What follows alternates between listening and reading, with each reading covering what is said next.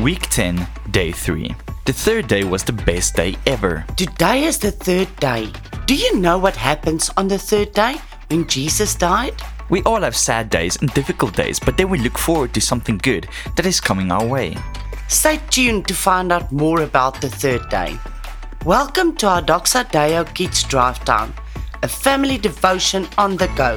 Well, I can't wait for the holidays. We have to break from school and to sleep late or just do what we enjoy doing. Like the weekends when you can go to a party.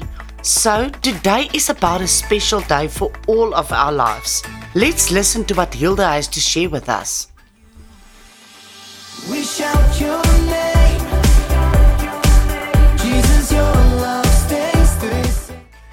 On the third day after the death and burial of Jesus, two women came to the tomb and were shocked to find the large stone covering the tomb's entrance had been rolled away.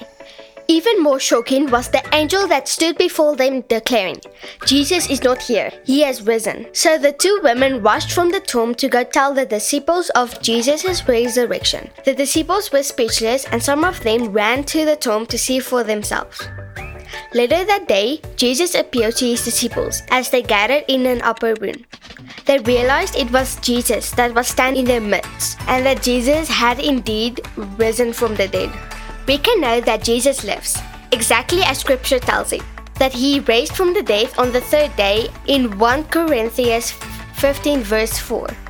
That is the best news for us today and for every day. Let us pray.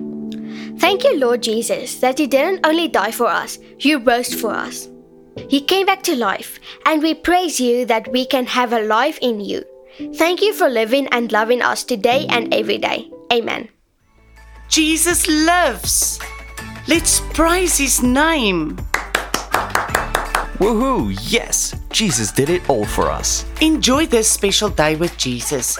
And remember to go to our community pages for more activities.